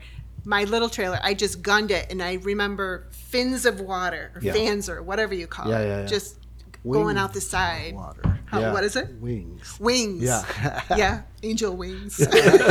Please, Jesus, get me out of here. Send me your angels. So weather insurance, for our listener, explain what that is. I believe it's in the case of where if something happens, the weather is so bad and our attendance is down and we are unable to make our needs. And I can explain this a little bit. Thank you. Okay. Through the contracting end is okay. They go, if you get X amount of rain, like a quarter of an inch, say, within 3 or 4 hours of the performance, maybe an hour into it, and they'll take it from like a local airport. So probably with Attica, it might be the Perry Airport, or Batavia is the closest one. I see. So if they get that much rain there, they pay you, depending on how much you pay for this, X amount of dollars. It's a lump sum. Right. No matter if it rains and you get, and stops within an hour of the performance. Yep. If it does that, and you still bring the people in, you still get paid that money. You still get paid. Yeah. Okay. That's the way I understand it. I have had some committees that get it and done well, and I had some that say it's a waste of money. Yeah. It's playing the lottery type scenario. And so they would insure just enough to cover hard costs, or what would they? It all depends. And a lot of them, like North Washington, started getting it, but they only got it Friday and Saturday night. Their biggest crowd Their nights. biggest crowd nights. Okay. Yeah, they didn't buy it all. And basically depends on what your income was or what it's estimated to be. Yeah. Okay. And yeah, it's like any insurance. If you pay, the more you pay, the more money you'll get on the back end. Yeah, I know John Kent made out really good one year. Okay. Because the people were in there, and then it rained, and he got paid. I see.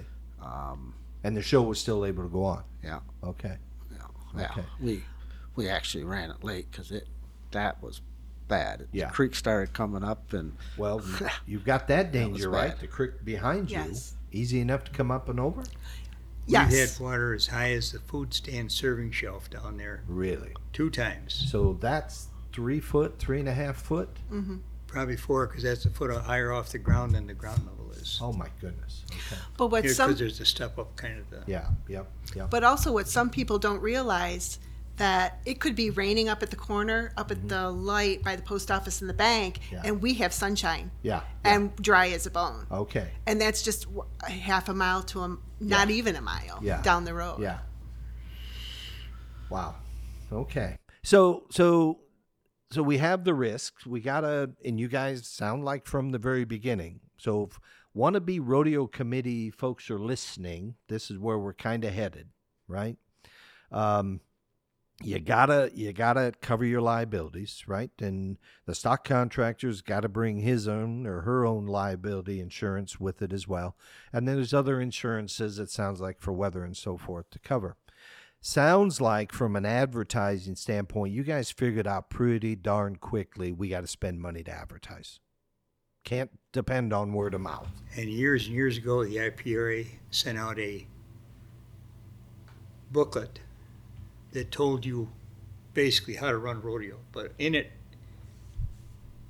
it recommended that you spend 17% of your gross income on advertising. Okay. And we always tried to do that, except for the new people taking the club over. They don't want to do that And anymore. they wanted to drop back off 17%. And again, what was it? 17% of? Your gross. Gross gate. Okay. Gate and plus sponsors and so forth? That was gross income. Gross income. Okay. So 17%, pretty healthy number. And you said earlier... Well, we used to spend, when I was running it, I used to spend 30,000 round figures in advertising. Really? And we would take in 200 to 250,000. Okay. If you had a bad year, weather-wise or something, you might drop down to 175. Okay. In the early years, like I said, we started out at 900, so things progress. Yeah. And was there a moment, I mean, these numbers are incredible, you know, when you're talking about a gate of 250,000 gross income. Well, that's gate, food stand, beer stand. Sponsors everything. That's how you said gross. Yeah. Still a big number, right? It is. Big number. $900 the first year. Was gate only, or was that gate, food, and everything? That was gate and food. That's all we had. Okay. So when did you go, we're on to something from a financial standpoint, when did you see the numbers really start to come in? Some point you started at $900 all in. You've seen as high as $250,000 all in. When did you really see it go? It just was a gradual... Continuous all the way through. Every year a little bit better than the year before. We learned a little more about the advertising and what you had to do, and we just kind of, it was a gradual incline, not cut and dried. Okay. The second year I did the rodeo. The first year it took a while for people to understand what they're going to get. And after that, it just took off. Oh, really? That's when, and it went from like 1,000 a year maybe to 250,000. Yeah. 200. Oh, wow. 263,000. 260. I do remember. Be honest about it. One year, because Dave wouldn't let me start the rodeo till the food stand had backed off. Okay. And I said to him Sunday, I said, well, did you crack the $200,000 mark? And it was none of my business. And he said, we've done a little better than that. Okay. I said, yeehaw. You know? Yeah. Okay, I'll get a raise next year. And of the 250,000, and I know sponsors are in there. That's X number of dollars. Gate, walk-ins, gate, buy online, everything ahead of time.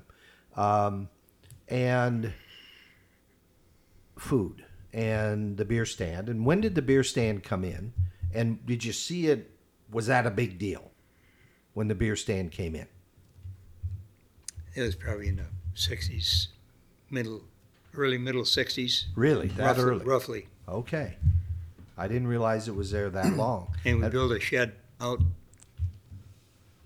underneath where the one is now, the new one. Okay. There was an old shed there. Okay. And the beer stand in the 1960s, we had heard a story that the police, the troopers, had asked you to start the beer stand because the cowboys were going downtown and created a bit of a ruckus after the rodeo. Well, I don't know if the police ever told us that, but we knew that they were doing it. Them boys from Canada, Yeah. they just flat ass. They go to the old stage house up there one night, Yeah. and the one boy, he's swinging off the chandelier, comes down the stairs, and Deputy Dog comes up to the porch, and the boys all come out on the porch. He got back in his car and he drove away. Oh, my goodness. Okay. They set the Attica Hotel on fire one night upstairs. Oh, my. It was an accident, of course. Yeah, for sure. And there was nothing serious that went on, just a few miscellaneous Yeah. fisticuffs. Having fun. Yeah. So the beer stands in the 1960s. So you're pretty much containing all this pretty well. I mean, the Cowboys are there. We have the bands. When did also, you have bands start? When we started the beer stand. Really? Back in the 60s, you said, let's entertain them. Let's keep them here. Yeah. And, oh, by the way, we got a place. If you want to pitch a tent over here, you can stay.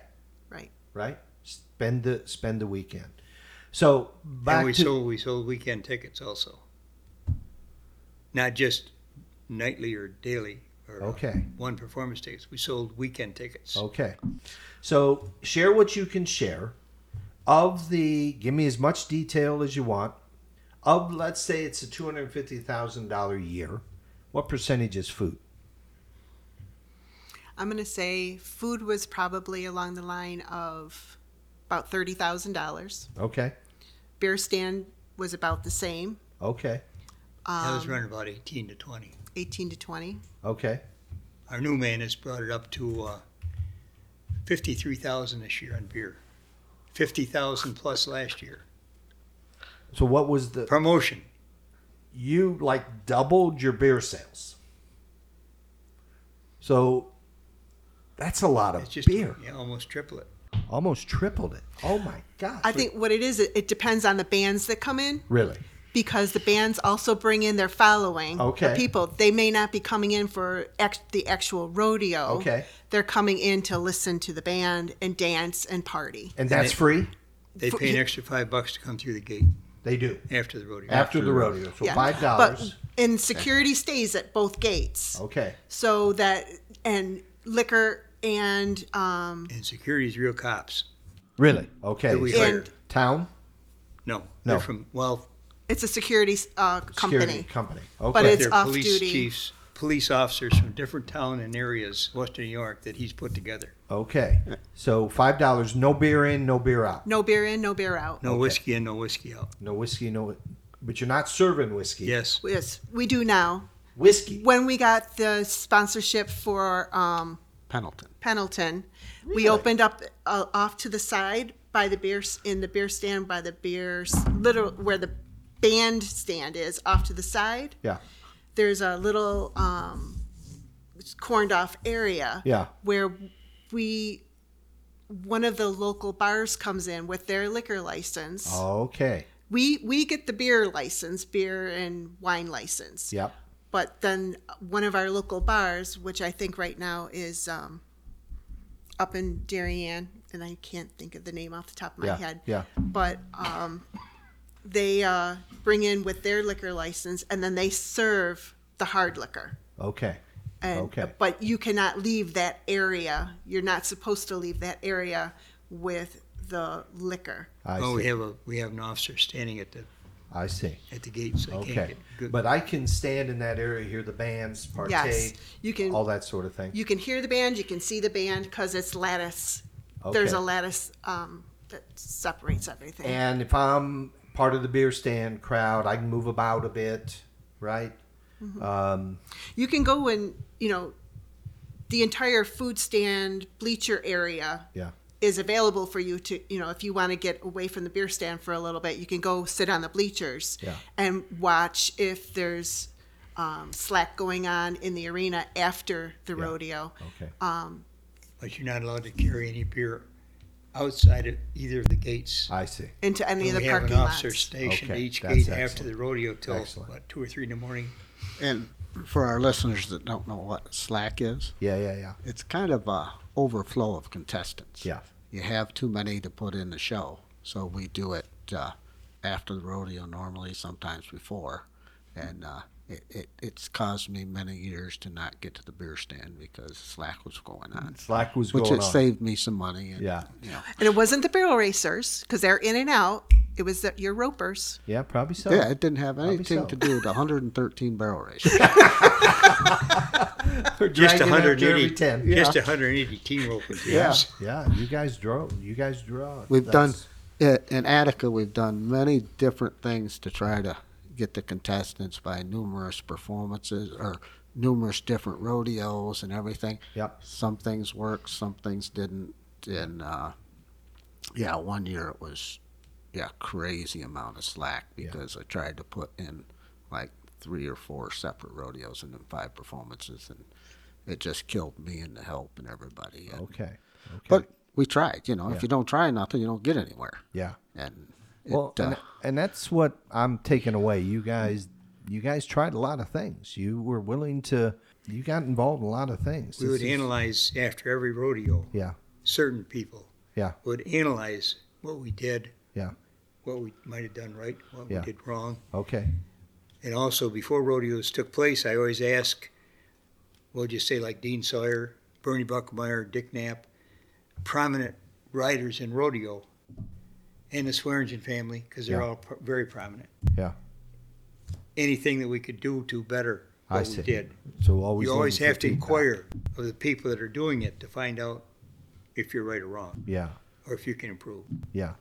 Yeah, and the pats on the back, everything is good, everything, that's okay, but I want to hear what I did wrong so I can fix it. You bet. I want to hear what did them people like, what didn't they like, because I want to fix what was wrong. For sure. And ever from the beginning rodeo, we would ask these questions. Okay.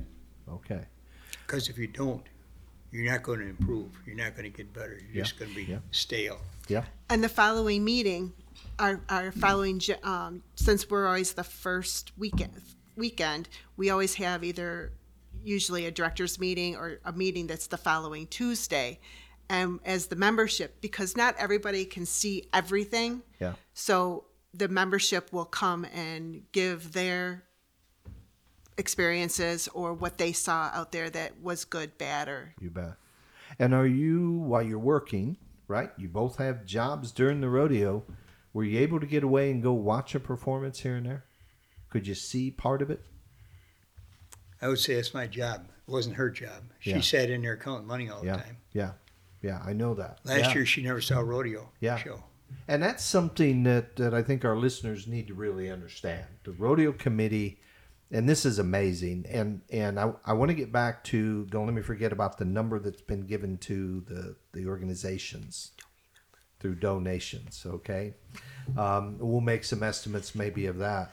But it's incredible. We show up for 5 performances, right? I can come buy a weekend pass. I can see 4 or 5 performances, and I go, that was really cool. I leave, and I don't give it another thought until next August when I want to go do it again. You guys are meeting monthly. You're meeting continuously. You've got horse shows going on. You're continuously looking at how to improve. Isn't this a job? It is. The 20 years that I was on the board and I served as a treasurer, that was a full-time job. My husband was our CPA, and we worked from 9 in the morning until sometimes we weren't going to bed till like 2, 3, 4 o'clock in the morning, and then getting back up at 9 to get everything going. And then I was also going to school at one point, raising my daughter, and had a full-time job. You bet. So you have to have a passion for doing this, and you also have to have a support system that allows it. So and she didn't have time to ride her own horse. Yes, and that's a point I want to get across. This is a business. This is not me showing up as a committee member to go, oh, great, I get to get in and watch the rodeo, right? I've had to work 365 days all the way through, thinking about it at the very least, thinking about how to improve and that sort of thing. So what, Dave, was the passion for you? Why?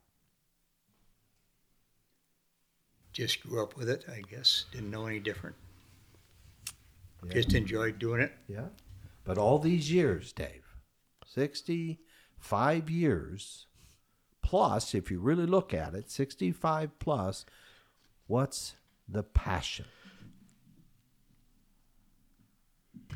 I knew you were going to ask that dumb question. And I'm not going to let you off the hook because it's a passion of love, right? It's what?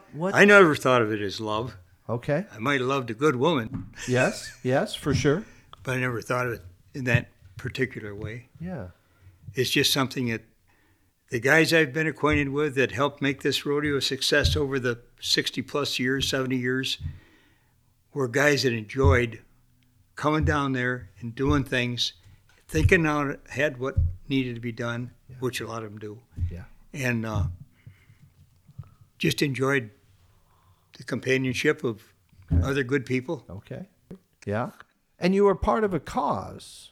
Back to Sandy, I'm gonna ask you, what's the passion? You just described going to school, raising kids, working full time, and spending enormous amounts of time counting money till 2:30 in the morning to get up at 8 the next morning and do it again. What's the passion? Family. Okay. And basically, I grew up. That was my playground growing up. Okay. So my passion, they became my family. Someplace I could go that I could ride my horse. Okay. And I had a safe area. Okay.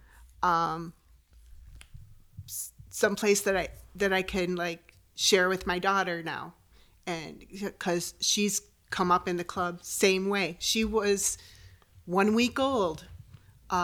Our rodeo in '96 when she was there 1 week. And the funny thing is, John Downey, I don't remember, were you there then? I want to talk about John Downey here in a moment. John Downey, he was our announcer and had been our announcer for quite a while. And every performance, Josie gained a day. So, but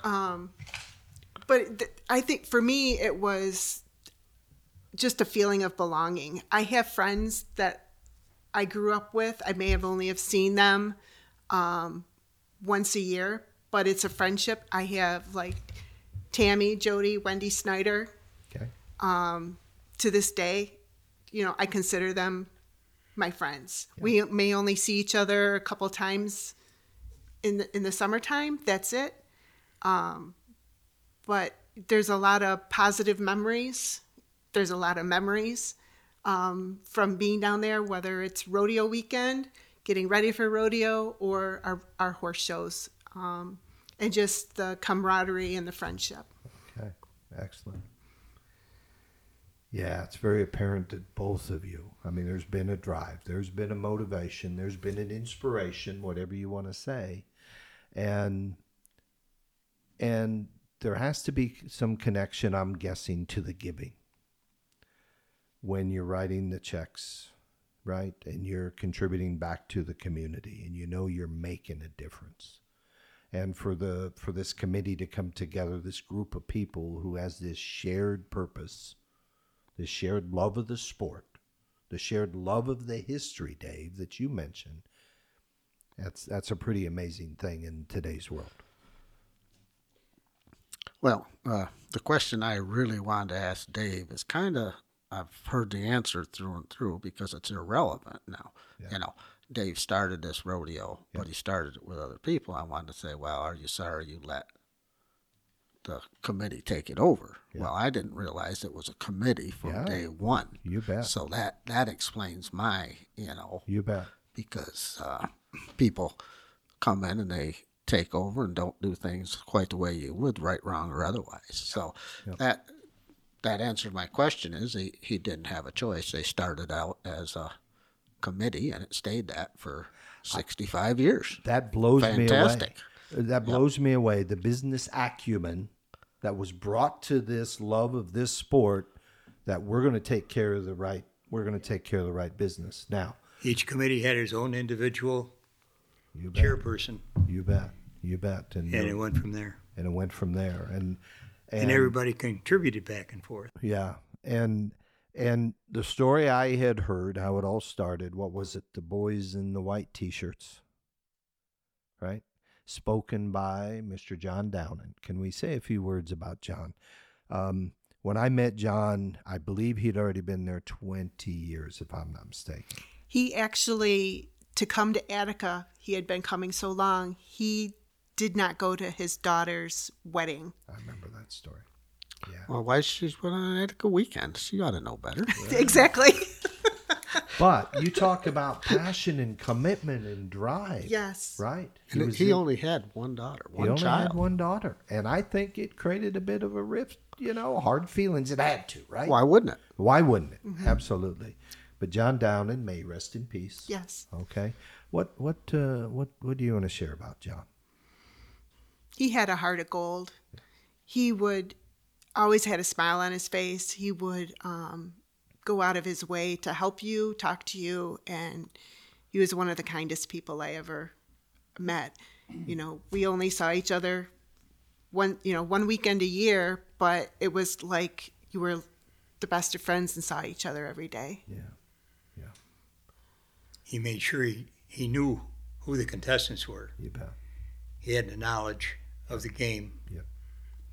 And he promoted everybody. Yep. When they came out of those shoots or whatever, he was saying nothing but good stuff. He was a very, very positive man. Very positive man. No Absolutely. negativity. No. And I was blessed to work with him a few years. And some of my best memories are working with him. He was a complete gentleman. Yes. To your point. And you're right. Never said a cross word about anybody. And my favorite picture of all my rodeo memories is hanging on the wall at the house. And it was taken at the 50th rodeo, the anniversary of the 50th rodeo. And Sam and me, I'm thinking through the order of who was there in the picture, and Brody Wheeler took the picture, and it is classic. And it's probably going to be, if it's okay, that'll be the art for this episode. But it was Sam and then me and then you, Dave. Okay? In a white shirt, beautiful button-down white shirt. How the hell did I get in the picture? Lois. I don't believe in having my picture Good taken. camera. It's a great. I'll show you the picture. Lois Corey, Dick Corey, who had come back for the 50th. He was our 50th. He was there for the 50th, and John Downing is on the end, standing in front of the bucket chutes, the wooden bucket chutes at Attica. Yeah, and one thing, John always had stories, and he got a little carried away sometimes with his stories, but his heart was in the right place. But I am honored to, right up there is his bronc collar and bronc ring. His daughter sent it to me. Really, very nice. Yep, I've got a picture in my office. And he wouldn't do that unless he thought highly of you. Yep. That's a guarantee. Yeah. I've got a picture his of daughter it. did. I've got a picture of him in my office right over my right shoulder. So then when we're on a Zoom call or whatever, people can see John Downing. Absolutely. What a gentleman. What a treasure. Wow, we've covered a lot of ground. Man, I really appreciate it. What haven't we talked about? There was one thing I was going to say that we've had for programs down there. Yeah. We had logging contest. Logging. Okay. They chop, cut trees in the arena. In the arena. We had tractor pulls, national tractor pulls in there. Okay. We had pony pulls. Okay. And horse pulls. Okay. And a horse auction and tack auction one time Okay. in the ring. Okay. So it's been a kind of an all-around. It has been purpose. used. It has. That's amazing. That's amazing. And we donated the use to 4-H. And I think it's really special that we have so many local cowboys that have started in our arena, whether it's the Swearingen family, Buckameyers, Sawyers, and I know I've missed so many, but Phillips that have gone on to the national stage. Yes, yes. We have You got 2 World Sailbrook champions come out of our arena. We have trick riders. Yeah. We have 2 trick riders, 4 trick riders. Yeah. Between the Mentir families, Lexi, Courtney Shum, and Matt Gart's daughter. Wow. Who Matt is a member of our club, who have come on, and they are slowly working onto the national stage also with their abilities in their contract act. Very cool. And for the contract acts who have participated in our arena, Keith Isley, Dusty Crane, Robbie Hodges. Yep. He's That Hollywood Harris. That Brinson, that have come to us. Hollywood and Boogerhead. Yeah. Brinson the Entertainer. Yeah. He was there. Yeah. And that good point. So that it when I hear that, and honestly, Sam probably knows this better than I do, that we earned Rodeo of the Year again by the APRA, voted by the APRA Cowboys and Cowgirls, which we are so thankful for. Congratulations. You guys should be proud. Great work, folks. Great work. Great work. What a legacy. What an incredible thing you guys have created. The boys in the white shirts, the white T-shirts, right? Yep. And that is incredible. And all your help. That was a true fact. Yeah. And also we were listed amongst the top rodeos, listed with Cody, Wyoming, and other top PRCA rodeos in the USA News. Okay. And that is just, for me, it's I think that's the last pride. year Sam ran it. Yeah, could be. Yeah. So let's tell our folks how to get a hold of you. First off, it's the first full weekend in August. Right. Starting with a Thursday. Ends on a Sunday night. Yes. 4 performances. 5 performances. Thursday night, Friday night, Saturday afternoon, Saturday night, and Sunday afternoon. And they can find you online at atticarodeo.com. Yes. Get your tickets now. They can buy them online. Yes. They're available for sale. They are. And come and check it out. When's your next horse show? How do they, on atticarodeo.com, they can find out what your horse schedule is? Show? Kenny Bowney runs our website. Okay. And he has already started listing the events that we have scheduled already for the 2024 season. Our barrel racing clinic is up there within the events list. That'll be the first weekend in June. And currently, I have all my slots. The maximum is 15 per day. Okay. And currently, all 15 slots on each day are filled. So there's no more. Well, okay. I'm not going to say there's no more because somebody may drop out. Somebody will drop out. So you can get on a waiting list? Yes. Okay. I will be have a waiting list. And that's Skeet Barrett again. That is Skeet Barrett. Skeet and Dickie Barrett. Yep. Perfect. They are the perfect team. Okay. They are the perfect, and it's an awesome clinic, and they're just awesome clinicians, and they're there to help you improve. They're not there to promote themselves. Yeah, that's perfect. And do we have some like a Facebook page or something like that? Attica Rodeo. Attica Rodeo is our Facebook page. Okay. We have an Instagram. That's, I believe, Attica Rodeo also. Okay. And then our barrel racing series is always the first Thursday in May. Okay. And it goes through the last Thursday in August. Every Thursday night. Thursday, except for rodeo when we have the rodeo. Yeah. But yes, we have anywhere from 15 to 17 Thursday nights through the summer series. And how many cowgirls or barrel racers show up for that typically? Between 50 to 75. I was going to say, we were there darn near midnight watching them still run. Yeah.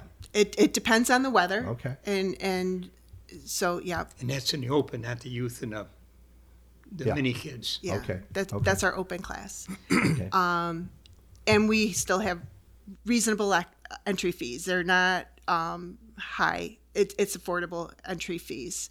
Our cattle penning will start the first Friday in May. Okay. And they usually start off, I believe, with the ranch sorting weekend, and then the following weekend is cattle penning. And that goes up until the Saturday before rodeo is the qualifiers. And the qualifiers are for the top 32 cattle penning teams that will make it into the rodeo. Okay. Okay. And wow. and that's actually that night when you're deciding who it is. You're only allowed to ride in the rodeo 3 times as a person. Okay. So if, say, you, Sam, and myself are on a team, you've already made your 3 runs. You've bumped our team out, and we may have only have made it into the rodeo once. So so that entire team is bumped, and it goes to the next person in line at the fastest time. So we're gonna kick you to the wayside and get somebody else. Well, for sure, especially if you want to win, right? Especially if you want to ride in the rodeo, you're out. I'm sorry. Hey, buddy. Yeah. Hey, Doug, I'll get you a better horse. There you go. There you go. And our horse shows, this schedule is not set yet, but we will have 1 per month. So we'll have 5 throughout the show. And that kicks off in April? No, that'll start in May. Our season starts in May. In May. Okay. Normally, if anything starts in April, it's usually if they have it, it's a high school rodeo is usually the last weekend in April. Wow. And depending on the weather, we may have another one in the fall. And that horse show, all the events? English, Western games, and this past year, ranch horse was started. So we're looking to hopefully, since it was new, there weren't a lot of entries, but we're hoping that the word spreads and those events will riders will increase. That is perfect. That is absolutely perfect. Wow. What a machine you guys are running. This is incredible. What a business. All right. Well, first off, I want to thank you guys. I've enjoyed this so much and learned so much. And I really appreciate you coming and sharing and did a great job of there's 65 years of memories here. So to our listeners, we hope that you enjoyed our conversation about the business of rodeo, specifically about the rodeo business in Attica, New York. If you do, please share it with your friends. To make your listening easier, you can find us on all the major podcast streaming platforms like Spotify and Apple Podcasts. Search for Beyond the Chutes and follow us.